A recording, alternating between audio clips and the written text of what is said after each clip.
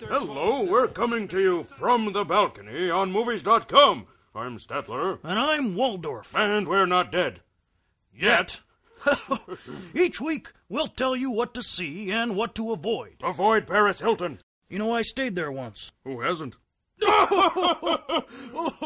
Later in the show, some friends will be stopping by. And we'll give you our Oscar predictions. I can do that right now. Really? I predict boredom.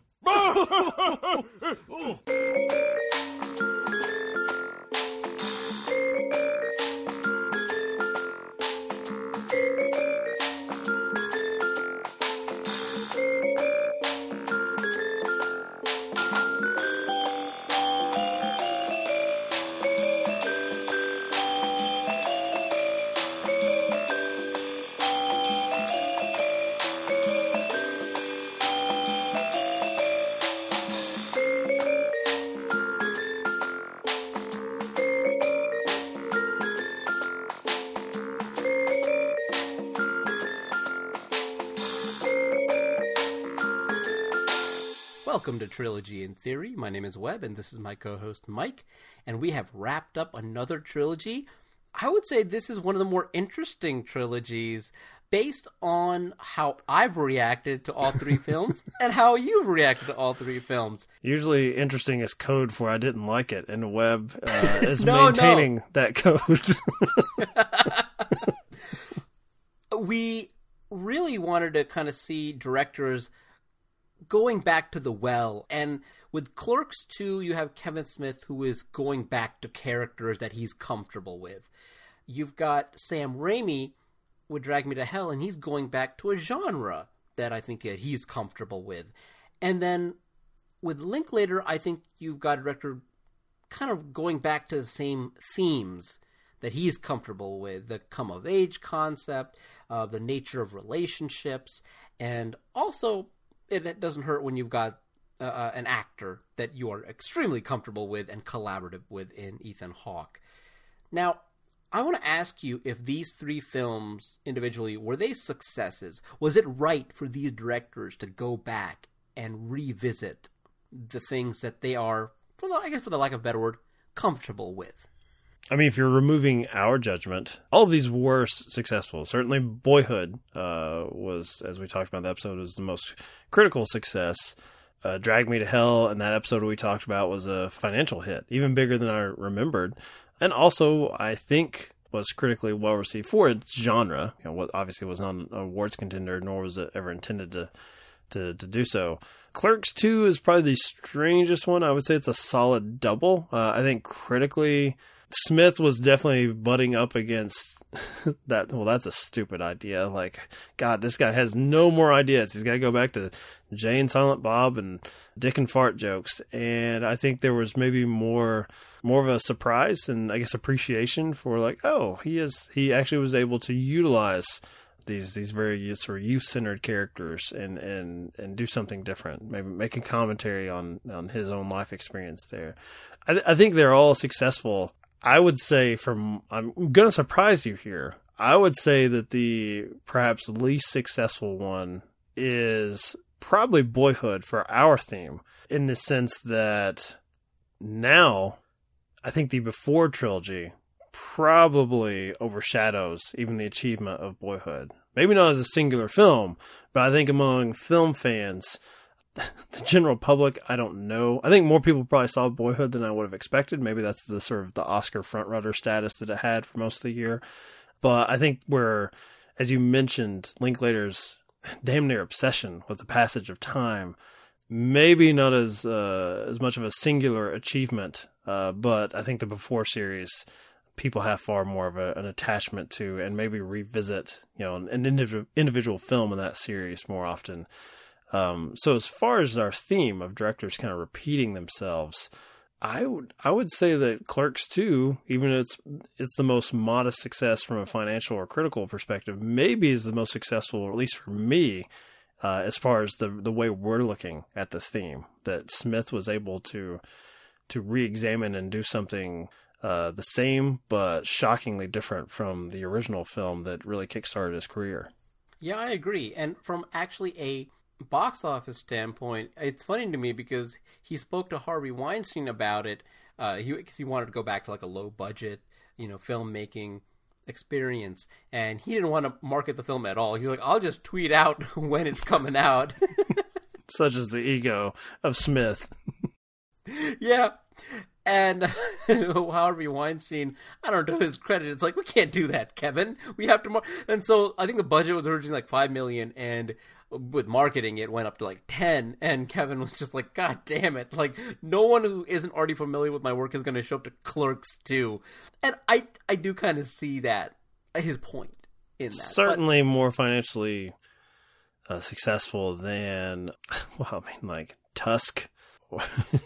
Red State, which I believe Red State is probably the purest example of maybe how Smith wants to function as a filmmaker, where you only watch it if he shows up in your town and then talks to you after the movie's over. He wants to have that one-on-one connection. And I went to one of those things. I went to Butler University in Indiana to go see this and to hear Kevin Smith. Now, I'm the bad Kevin Smith fan where it was such a long drive and the film didn't start till 8 or 9 o'clock. Then we actually dipped out. Like when it got to the Q&A, I'm like, God, I can't stay here till fucking 3 a.m. listening to these freaks ask him about Jane Silent Bob Strike Back. I gave it the good college try and let him talk about this film. But I didn't stick around so everyone could get their question. But all credit to Smith that he wants to have that connection with his fan base, I guess.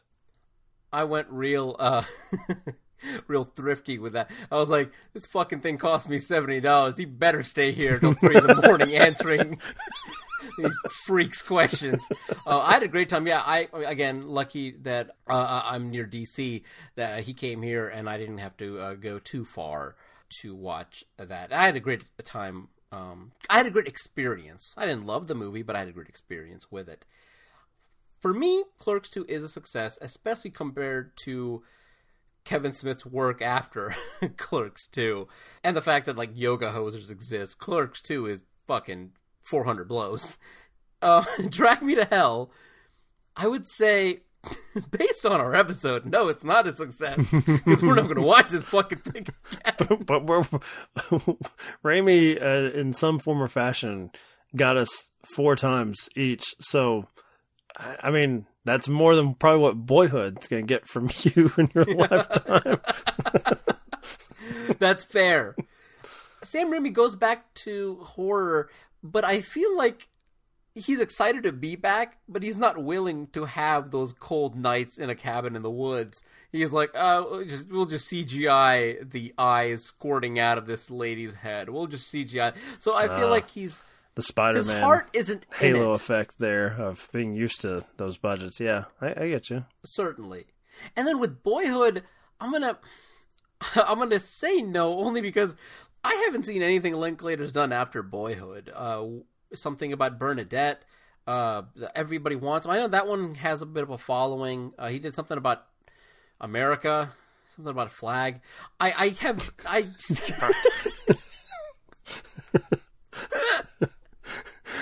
have go back and listen if you interest. haven't to our Boyhood episode where Webb says I didn't have any of these life experiences, and listen to him talk about the American teenager. Something about a flag. I don't know what he's doing.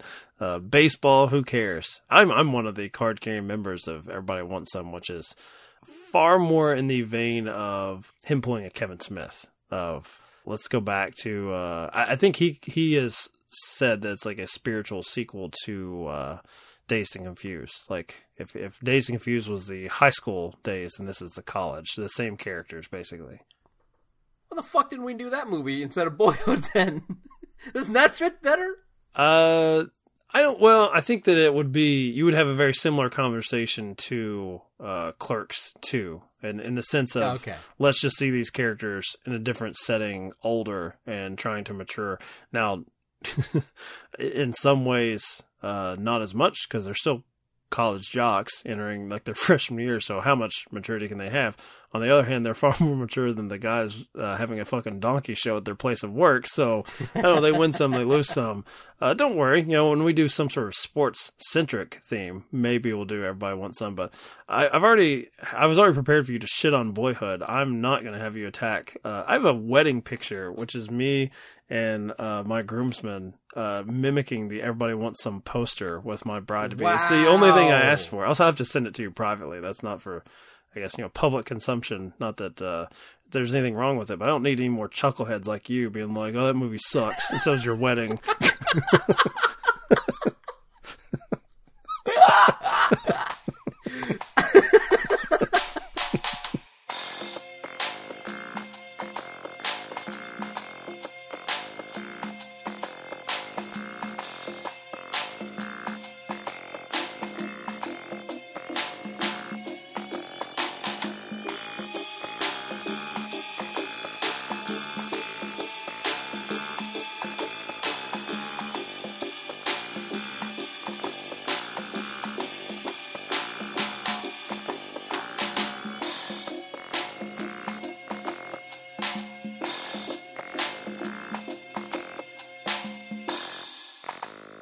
One of the things that really got me interested in going back to The Well as a concept is dealing with directors who are artists and really do care about their work, having a bad experience. Something like after Jersey Girl, I'm sure Kevin was kind of upset about its reception and about the fact that he had to change his 3-hour cut to whatever 90-minute version that the studio wanted.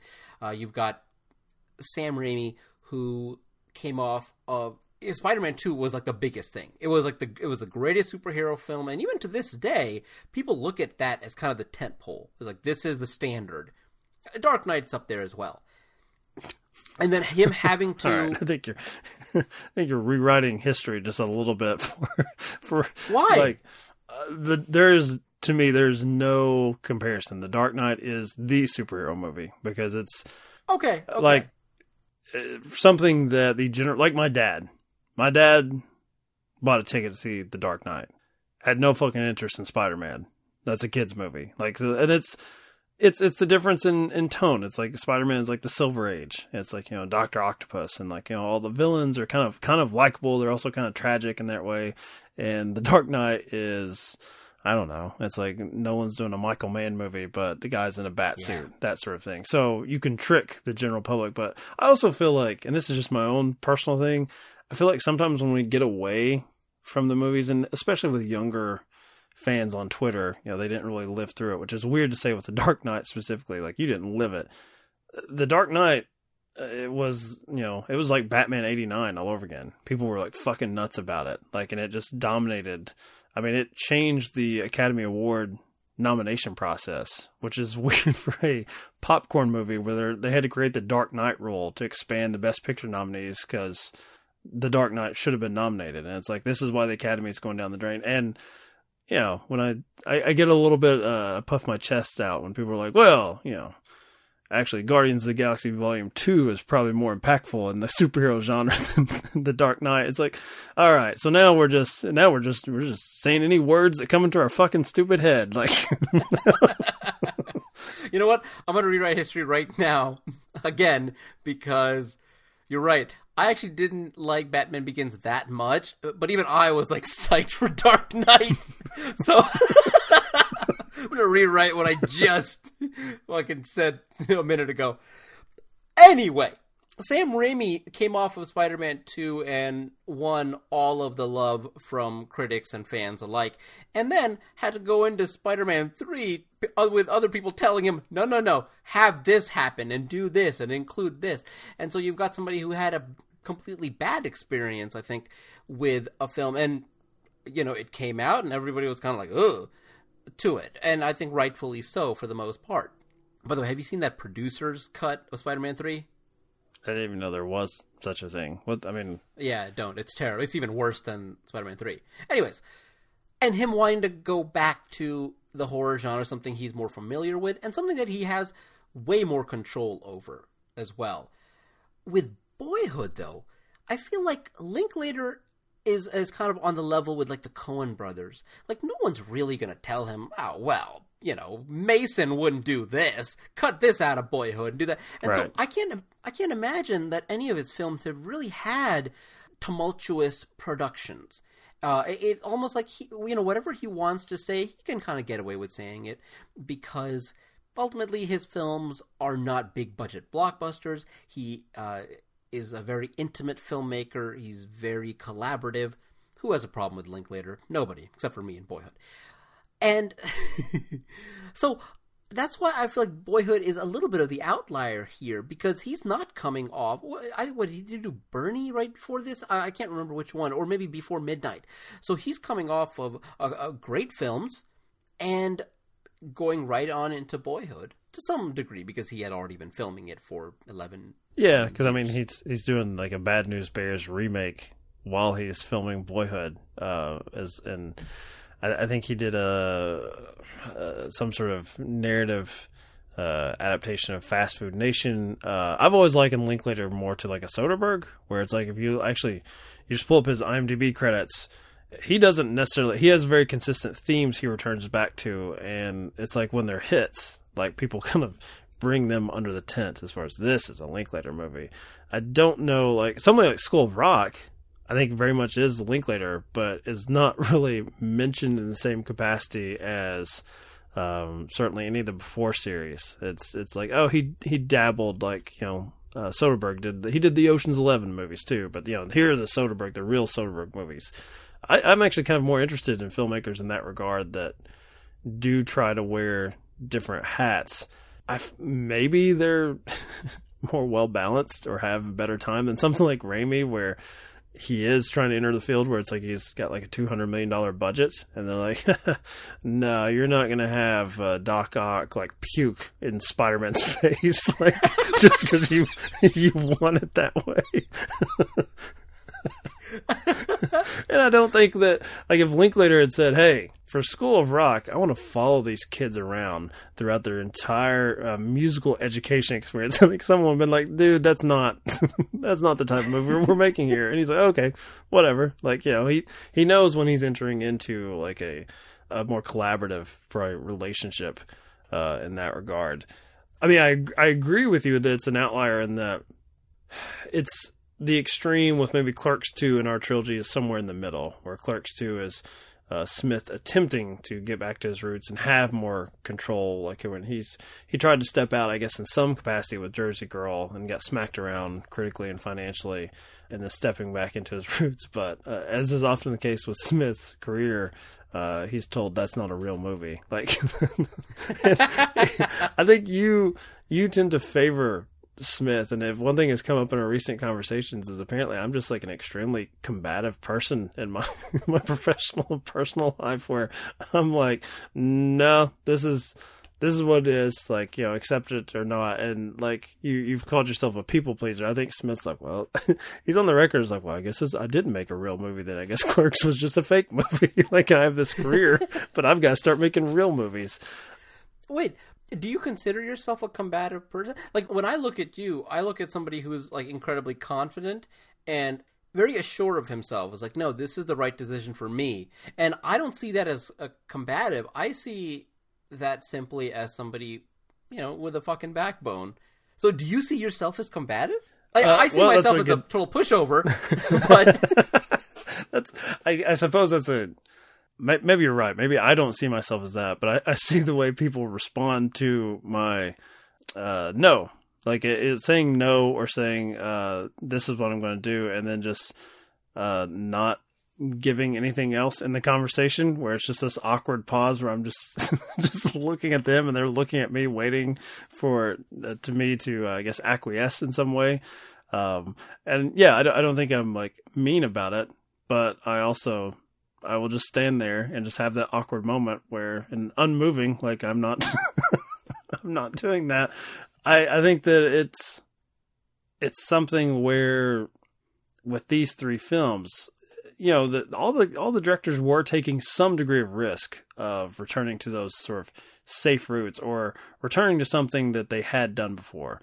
Boyhood, Linklater probably had more rope because he's got the 12-year filmmaking experiment that they did. But you bring up a good point as far as the Before series. He's coming off, like, this film releases right after that trilogy wraps up, unless he does another one. Which actually, is that coming up? That would be coming up like in 2 years if he kept the same 9-year cycle. Oh. Yeah. If he chose to do that again. Before death. I hope that's what you want for the series. But I admire all the filmmakers. Wouldn't that be the film? It's like Ethan Hawke has his character has cancer, and this is the on his. No, I don't. See, now this is a great distinction here. The dividing line of what I love about Boyhood and what you wanted. You wanted some sort of melodrama to rear its ugly head. You wanted the drag me to hell moments where someone comes in and poor Mason Jr. is like a curse has been placed on your family. You're really taking just a little bit what I want, but giving it to the extreme. I don't need drag this boy to hell. That's not the movie that I want. Webb, at this point, you'll have edited that episode, and I want you to really reflect on all of the comments you made during my Boyhood discussion. I would say the average listener is he does want drag this boy to hell for Linklater. I've also established in this episode that I'm very willing to rewrite history. That's not how we're going to remember it.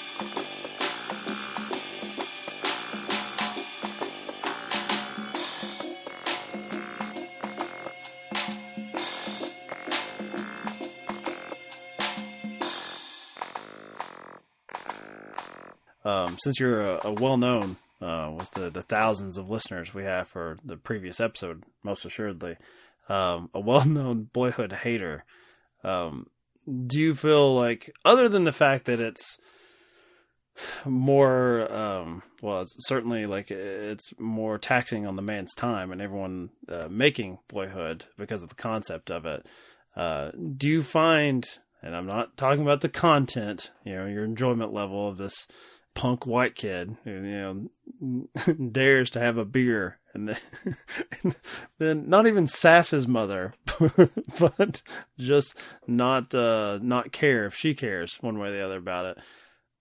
Do you find that what he did was less courageous in that way because he gets to repeat himself, but he gets to do it under this sort of it's a not easily marketable as far as cutting a trailer, but it's a hook that people will be oh, that's why that film exists. That's why you would want to do that. That's why you'd want to return to these themes. As you're telling me, he got to do it to the extreme. He got to take that thought and run with it. Let's do the Before series, but let's just do it over 12 years. Let's not return when we have somewhat of a plot or premise that we can cook up in script form. Let's just show up every year and film this kid and see what we can make out of it.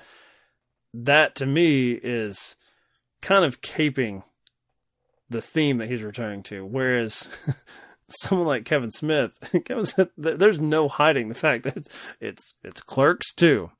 It's the Clerks you knew before, and they're going to clerk again. And here's it's a number. It's the second one. He's not hiding from the fact that he is going back. He's going back to those characters, and he's going to try to make something new out of it. I mean, do you think that's a fair accusation to Linklater that he is being not cute? Because I think he was generally interested in executing this concept. But I don't think when Boyhood came out, people were like, oh, more of this bullshit from Linklater. I think I think people were intrigued. Whether or not they enjoyed the movie, I think they were intrigued by the idea of trying to do this. Dude, I'm in awe of Linklater and his willingness to go through with this project. and also to IFC Films, who produced this, who were like, yes, we will give you this amount of money over the course of 12 years to do this. It's so many things could have gone wrong.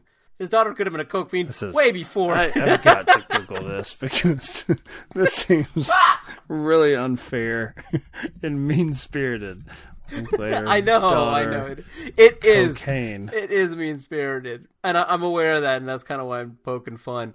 So many things. She was fined $1,000. You know, we're not talking fucking about rich kids. I'm talking about a drug runner here. And you know what? If you want to hear more of Webb's thoughts on rich kids and drugs, we have a film also in the Criterion Collection that he really doesn't want to watch coming up next month. I can't wait for those conversations.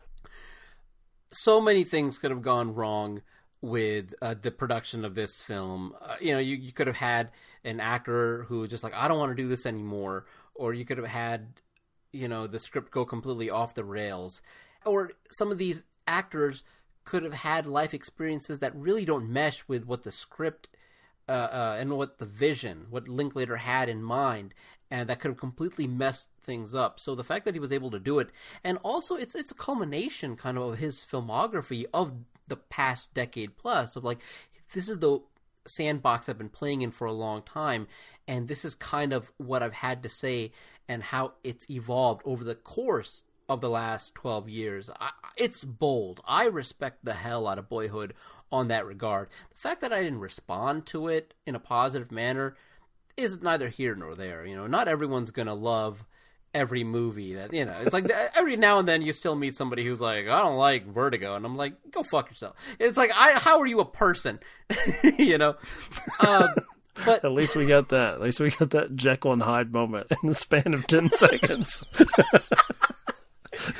But that's what I'm saying. That's the knee-jerk reaction. Every now and then you'll meet these people who just don't see eye to eye with you on something that you're like, well, how could you possibly?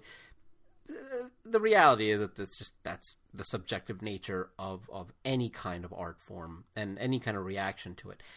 But I absolutely am in awe of Boyhood, of Linklater, of the cast, and the producers who were able to, like, yes, we believe in this project. And clearly, I mean, they did the right thing. The awards that it got, the fact that it is looked at as one of the greatest films of all time, I'm still shocked by that. So, no, to your point, absolutely, I'm in Linklater's corner all the way for this film. Do you like it when directors either go back and do a throwback film for maybe like a genre that they started off in? A horror is kind of, I think, the easy one because it's an easy film to make in terms of getting, well, I don't want to say that. I think it's easier to make like a low budget horror film than maybe something else. Maybe it's easier to get started in that genre because there's already an audience who is very welcoming and very accepting. Like, even if it's a crappy horror film, they're still there for the ride. Someone like Cronenberg, I think people bug, like, why don't you do a horror film? And he's like, I don't want to. It's like, he's moved on. It's okay. Let him do whatever he wants to do in drama, Dangerous Method, and all that stuff is fascinating. History of Violence. Boy, that's not what I thought that film was going to be about. But do you like it? Like, were you excited when you heard, oh, Raimi's going to go back and do this horror film? Or when Kevin was like, oh, I'm going to go back and do this? And then with Linklater to a lesser degree. But do you like it when directors kind of go back and do something they've already done? Or would you rather see them move on and do something that was completely unexpected?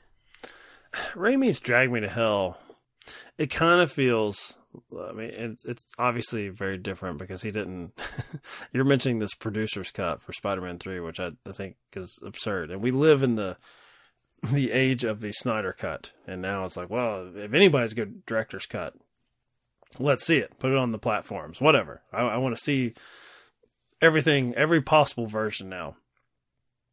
Drag Me to Hell, in a strange way, strikes me as kind of him reclaiming his good name post Spider-Man 3, his cred in some way. It comes across, compared to the other two, as the most defensive work, because, like, you know, obviously Linklater's, given the amount of time it took to film, he was doing other things. So I don't even know if he thought that it would work. I think it was pure in the sense that he was like, this could be interesting, whether or not it's good or not. he's like, I just want to see what a movie looks like. And I think it had been attempted before. I felt like in the early 90s, there was a filmmaker from another country and they did this, and they did it for like 7 years, and like whatever they had was like a mess. They had like a half hour of footage, and they just abandoned it. And I guess Linklater could have done that, but he doesn't strike me as a sort, given that sort of Soderbergh nature. No matter what, I think he was going to release something. And I guess people like you are like, yep, he didn't have anything and he still released it and everybody loved it. But not me. You didn't fool me, Linklater. And I kind of hold that against Drag Me to Hell, not because it's not enjoyable on its own, but if we're doing this in the structure of our thematic trilogy that we've built for ourselves, I find that, what Smith did was just bold-face the bravest, because sequels are generally seen as they're depreciating in value if you have to go to a sequel. Like it's rare that you're getting The Godfather 2. It's rare that you're getting the Aliens in a series. So I feel like, yeah, he was returning to the Evil Dead stuff, but it was basically like, you all loved me before Spider-Man. Then you loved my first two. And now this third one, it's like, damn it, it's ruined the Raimi brand. So I'll go back to when you loved me before. And I don't remember coming off Spider-Man 3 that people really, I don't think people ever really blame Raimi. I felt like the cat was out of the bag. That's like, yeah, there were decisions made that he wasn't involved with. I don't remember him making the round saying, I've got the greatest Venom story you'll ever see, and it's going to be the guy from that 70s show. I don't remember that. So of these three, and honestly, it's also the one that I just enjoyed watching the least, even though I've seen Drag Me to Hell double the amount of times I've seen Clerks 2 and double the amount of times I've seen Boyhood. I can't explain that. But for me, it's a toss up between Clerks 2 and Boyhood, I guess, as far as our particular theme. But I think they all work. It's just I think the reasoning was different for every filmmaker, which is cool that we got to this point. Do you think that this is a successful trilogy of directors going back to the well? I think it's a very successful trilogy. I liked where we ultimately ended up in terms of our discussion about these directors and their mindsets, from what we're gathering by the works that they did beforehand and these. I like these films for different reasons to varying degrees, and I think that's what's great about this show, and that's what's great about finding films that might not seem like these wouldn't go well together. I think this is a great reflection of what we have been trying to do for the past year or so. I liked watching them in this context that we put on the films and sort of on ourselves, and how we're going to approach them. And something like when we did the infamous, at least to us, Michael Cera trilogy, it's like, yeah, that's an awful lot of Michael Cera. 3 of them, in fact. I can't say that like illuminated anything other than there's a particular pattern and styling to Cera's comedy that both you and I appreciate, and apparently no one else in the podcast listening world did. But here, it made me it put me in the mindset of, and not coming at it in that sort of angry fanboy way of like, why does this exist? That sort of negativity, but a more genuine, like what was the itch that needed to be scratched for the filmmakers to go back? Because I think you open yourself up to way more criticism than if they just tried something new and failed. They at least have that, right? They're like, well, they Sam Raimi, he did his musical or whatever, or you have, I was about to say Linklater did his Western, but I think he did the Newton Boys in the 90s, and I think that failed, so I can't go there. And Raimi did The Quick and the Dead, right? Didn't he? So, see, I was about to use Western. So Smith, well, he's definitely never going to do a Western. He's never going to do Ranger Danger or whatever. He'll make a t-shirt out of it for Randall to wear, but he won't do a sci-fi epic. I enjoyed that. I enjoyed trying to see it from their perspective and then approaching it from mine as far as questioning. Like I said at the start of this month with Clerks 2, I didn't even watch it in theaters, and I waited way to its DVD because I was one of the people, that's a stupid idea. Kevin Smith needs to buy a beach house. He needs to pay his mortgage, some more Clerks action figures.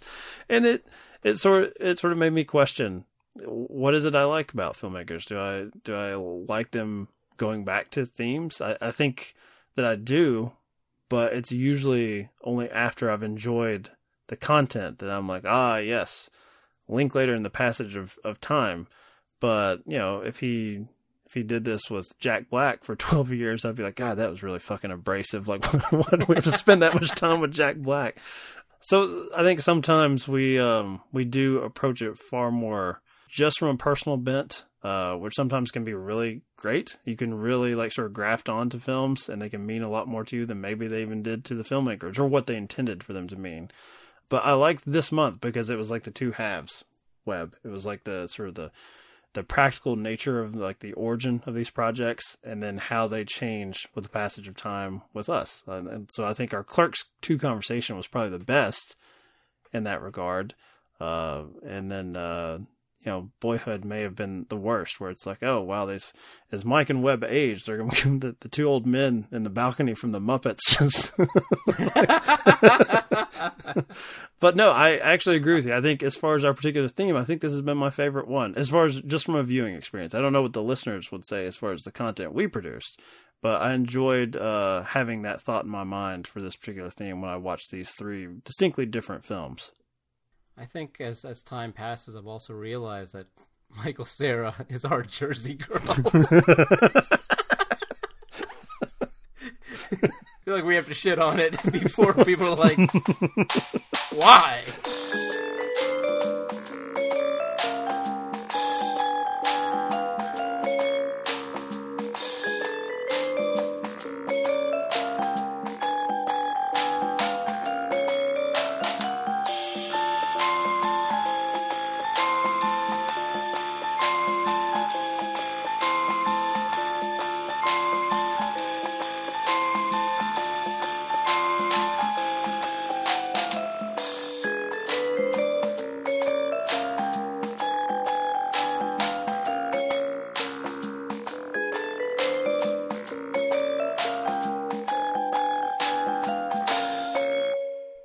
That's a really great point. You're right. Drag Me to Hell does feel like a defense, like a rebuttal. That's fascinating. I remember when Ridley Scott was going back to Prometheus, like, he's going back to science fiction. That was like a big selling point, too. Like, director of Blade Runner and Alien returns to more Alien. Well, whatever. Well, not really. Like, and that was a great little like Kaiser Sose moment, where he's just like, you think you're getting Alien?